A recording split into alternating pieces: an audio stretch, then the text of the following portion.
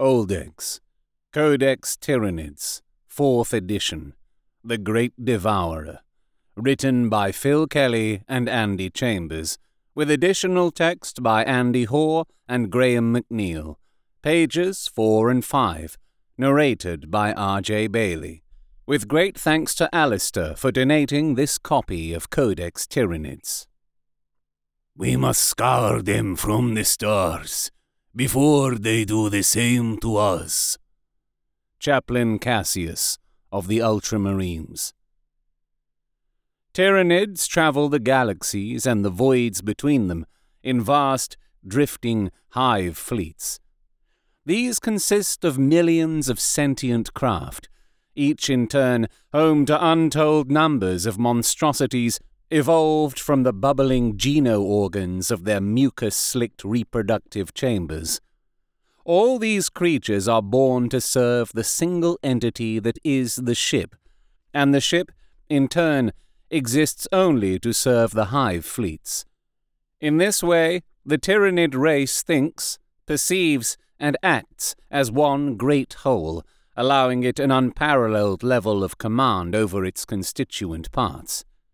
From the tendril-like shoals of the hive fleets to the tiniest feeder organisms, every Tyranid is bound to the implacable will of the hive mind. As it is an inefficient use of resources to evolve large and complex brains for each and every warrior beast, the smaller creatures are simply controlled by the will of the purpose-grown leader beasts. They function in perfect unison, coordinated by powerful psychic imperatives transmitted by a communal sentience.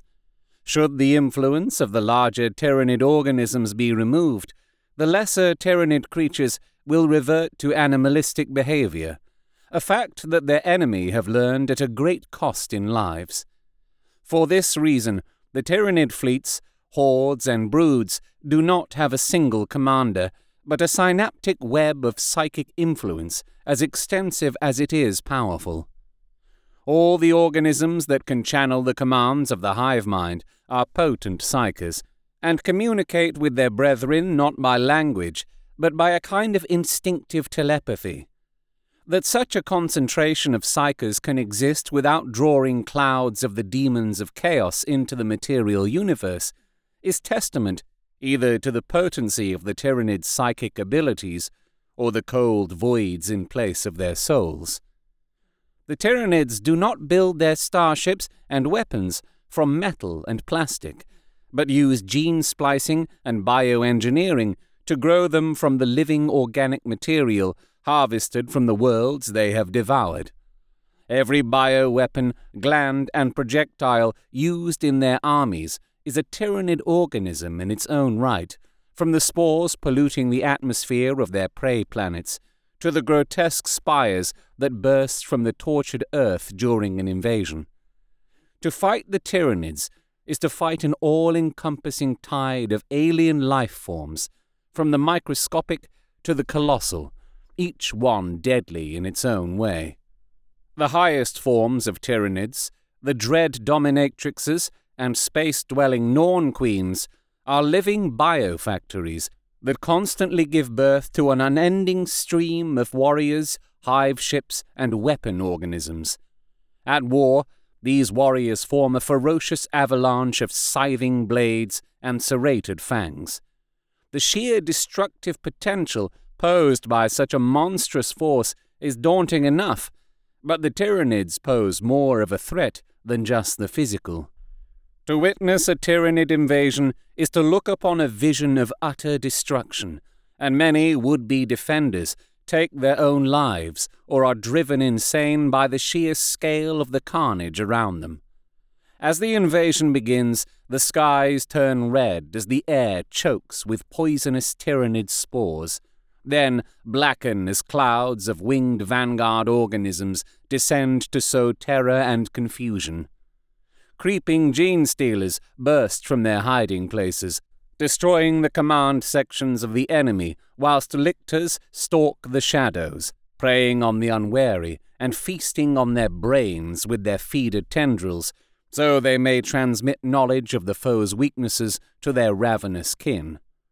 Mycetic spores rain down from the skies by the thousand, breaking open upon impact like grotesque, gory flowers to disgorge whole broods of warrior organisms that flow together into a great flood. Within days of the first spores thickening the atmosphere, the prey planet's surface boils with Tyranid life forms.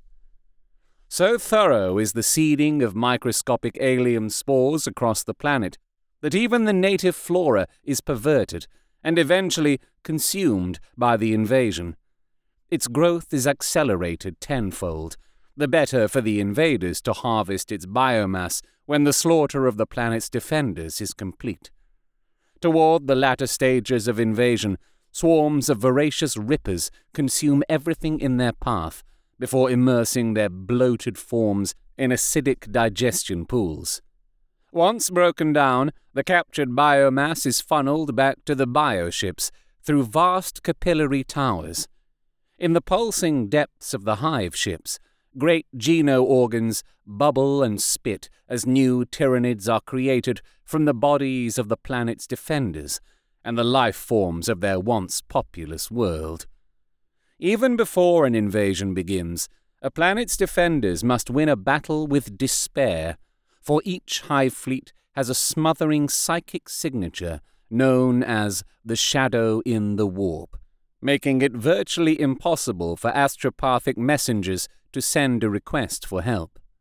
Thus does the hive fleet isolate and destroy every world in its path. Unrelenting and unstoppable, the Tyranid race represents the eventual doom of both mankind and the alien races who inhabit the known galaxy. The Tyranids are without doubt the most rapidly evolving creatures in the galaxy. The Magos biologists of Mars have observed developmental DNA leaps between broods originating from different hive fleets that would take other beasts millions of years to achieve. It appears that the Tyranid Norn queens, or primogenitor organisms aboard the hive ships, are capable of modifying their progeny in response to the environment and life forms they encounter. Newly harvested genetic codes are assimilated, the prey's defensive measures are examined, and improved creatures are bioengineered to overcome that resistance. Over time, the myriad improvements to the hive fleet's gene pool are melded with others, strengthening the entire race.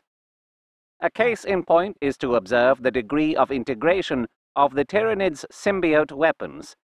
At first, these were relatively crude and were carried and employed, however distastefully, by the creatures that used them like a gun or a sword. In later encounters, Tyranids have exhibited, more and more frequently, weaponry meshed directly into the creatures carrying them. Now it has become impossible to tell where the Tyranid warrior ends and its weapon symbiotes begin. I think we can be assured that the Norn queens will continue to work tirelessly towards forms more and more perfectly adapted for killing the inhabitants of this galaxy, just as they have in others before ours. Simply put, over the coming centuries, we may be out-evolved to the point of extinction. Magos Biologist, Elder Garrick. You have been listening to Oldex, Codex Tyranids, 4th edition, The Great Devourer, written by Phil Kelly and Andy Chambers, with additional text by Andy Hoare and Graham McNeil, pages 4 and 5, narrated by R.J. Bailey. With great thanks to Alistair for donating this copy of Codex Tyranids. Thank you to Phil Kelly, Andy Chambers, Andy Hoare, and Graham McNeil for writing the fiction I grew up with. If you've enjoyed this, please leave a review where you found it, or like, share, and subscribe on YouTube, depending how you're listening. This production, like all of Oldex, is entirely unofficial and uncommercial. From an out-of-print publication, is a derivative work with all copyrights owned by Games Workshop, and is a celebration of the hobby and lore I grew up with. If you have suggestions for other old Codex fiction for me to narrate on this podcast, you can comment, contact me on Twitter, not in this house we're not, @rjbailey or email robertjbailey@gmail.com. Links are in the show description.